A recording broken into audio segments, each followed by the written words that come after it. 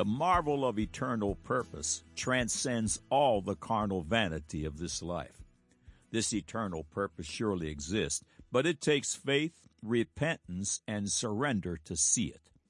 Faith isn't fantasy or wishing. Hebrews 11:1 reads, "Now faith is the substance of things hoped for, the evidence of things not seen." What a fantastic passage. Faith taps into and actually allows us to interface and even become one with the living God who created all that is visible and invisible. Without eternal purpose, all your earthly efforts return to dust. The eternal purpose of those born again in God's only begotten Son, Jesus Christ, is filled with love, grace, mercy, peace, and eternal promise. God's eternal purpose is not a bless me club where we attend church to receive a bushel full of blessing. The purpose is accomplished as we are grafted into the tree of life and become fruitful and multiply. As the believer seeks God's face in His Word, he begins to reproduce as he witnesses of God's saving grace, leading others to Christ, as well as encouraging and strengthening the redeemed with His example. This labor of love expands and strengthens the invisible and eternal kingdom of God. This is the eternal purpose. How marvelous it is. Have you been born again? Would you like the ability and the privilege to participate in the work of the invisible kingdom of God? Would you like today to be your day where all your sin, shame, and bondages are washed away? Come on in. Jesus Christ awaits your arrival. Click on the Further with Jesus for childlike instructions and immediate entry into the kingdom of God. This will be your first act of righteousness. Now for today's subject.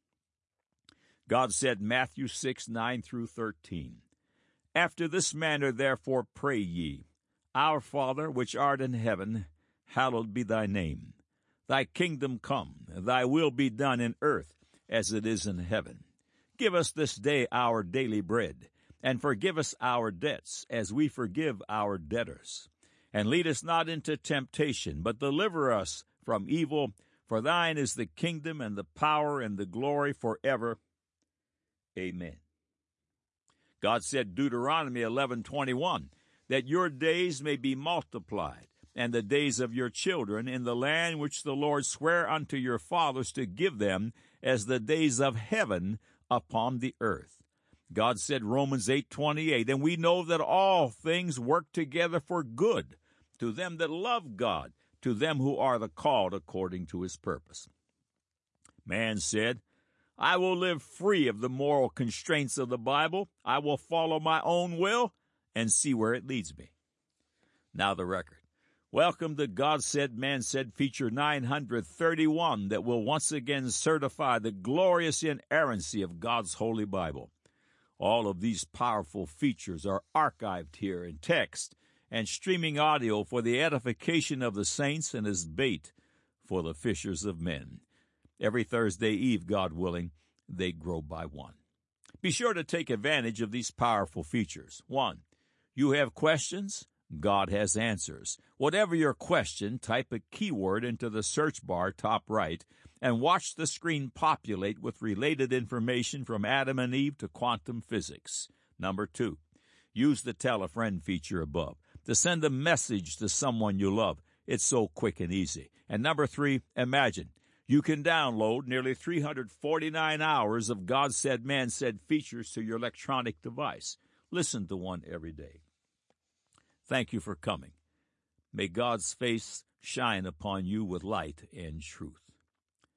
Jesus directs us to pray, and when teaching His disciples to pray, He says to pray after this manner, Matthew 6:9-13, "After this manner therefore pray ye, Our Father which art in heaven, hallowed be thy name. Thy kingdom come, thy will be done in earth as it is in heaven. Give us this day our daily bread, and forgive us our debts as we forgive our debtors. And lead us not into temptation, but deliver us from evil. For thine is the kingdom and the power and the glory forever. Amen." Christ wouldn't tell us to pray for what can't or won't be. In verse 10, the Lord says, thy will be done in earth as it is in heaven. Is such a thing possible? What is God's will for earth? His will was demonstrated in the beginning.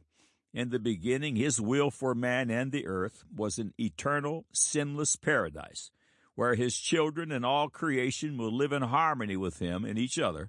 But Adam and Eve had another idea. They exercised their free will and chose Satan's words, and as a result, the curse of the law of sin and death began its reign. For a short period of time, God's will was exercised upon this earth. God said, man said, has cited numerous third-party sources confirming it all. A supernatural beginning? Yes. Light before the sun? Yes. A host of non-biblical societal records? Yes. All creation formed out of dust? Yes. All the creatures of the earth once vegetarian? Yes. mtDNA Eve, the mother of all living? Yes. Y chromosome Adam, the father of all living? Yes. The serpent which lost its legs? Yes. An average pre-flood lifespan of 911 years? Yes. All of this and more, a resounding yes. Academic disciplines such as archaeology, paleontology, microbiology, geology, ancient history, chronology, and the world's societal memory all say yes. What is God's will in heaven? In the believer's promise of eternity, we find these glorious passages. Revelation 22, 1 through 6. And he showed me a pure river of water of life, clear as crystal, proceeding out of the throne of God and of the Lamb. In the midst of the street of it, and on either side of the river, was there the tree of life, which bare 12 manner of fruits, and yielded her fruit every month. And the leaves of the tree were for the healing of the nations. And there shall be no more curse, but the throne of God and the Lamb shall be in it, and his servants shall serve him. And they shall see his face, and his name shall be in their foreheads. And there shall be no night there, and they need no candle, neither light of the sun. For the Lord God giveth them light, and they shall reign forever and ever. And he said unto me, these sayings are faithful and true. And the Lord God of the holy prophets sent his angel to show unto his servants the things which must shortly be done. Revelation chapter 21, verses 1 through 5. And I saw a new heaven and a new earth, for the first heaven and the first earth were passed away, and there was no more sea. And I, John, saw the holy city, New Jerusalem, coming down from God out of heaven, prepared as a bride adorned for her husband. And I heard a great voice out of heaven saying, behold, the tabernacle of God is with men, and he will dwell with them, and they shall be his people, and God himself shall be with them and be their God. And God shall wipe away all tears from their eyes, and there shall be no more death, neither sorrow, nor crying, neither shall there be any more pain, for the former things are passed away. And he that sat upon the throne said, behold, I make all things new. And he said unto me, write, for these words are true and faithful. No more tears, no more death, no more sorrow, no more crying, no more pain, and of course, no more sin. These terrible things which are abundantly present on the earth are not the will of God, but are the products of the curse of sin and death, and are the purview of Satan. It's obvious God's will is not happening in the earth as it is in heaven, at least not yet. The glorious fulfillment of the Lord's Prayer will not happen until something totally and globally devastating takes place. Jesus compares his returning to as it was in the days of Noah, where the world as they knew it was totally destroyed. This coming global devastation takes place during the highly anticipated 7-year tribulation period and culminates at the dreaded Battle of Armageddon. Armageddon plays out at Jerusalem. At this place, something utterly world-ending and life-changing takes place. The world as we know it will be destroyed. Christ returns in his power, landing on the Mount of Olives. An earth-altering earthquake such as the world has never experienced occurs, and all the earth's armies that have gathered against Israel will have been destroyed. The mountains will have fallen flat. The islands, which are tops of mountains, will have disappeared, and every wall and every city will have fallen. As a result of the great judgments during the tribulation and the battle of Armageddon, the vast majority of the earth's population will be dead. The world will be changed drastically, and it is here at Armageddon that Jesus Christ establishes his 1,000-year reign upon this earth. In order for God's will to be reinstated upon this earth, something very drastic must take place, and it is soon to happen. Imagine during the 1,000-year reign of Christ, known as the millennium, that Isaiah 2, chapter 2 through 4 reads, "And it shall come to pass in the last days that the mountain of the Lord's house shall be established in the top of the mountains, and shall be exalted above the hills, and all nations shall flow into it. And many people shall go and say, Come ye, and let us go up to the mountain of the Lord, to the house of the God of Jacob, and he will teach us of his ways, and we will walk in his paths. For out of Zion shall go forth the law, and the word of the Lord from Jerusalem. And he shall judge among the nations, and shall rebuke many people, and they shall beat their swords into plowshares, and their spears into pruning hooks.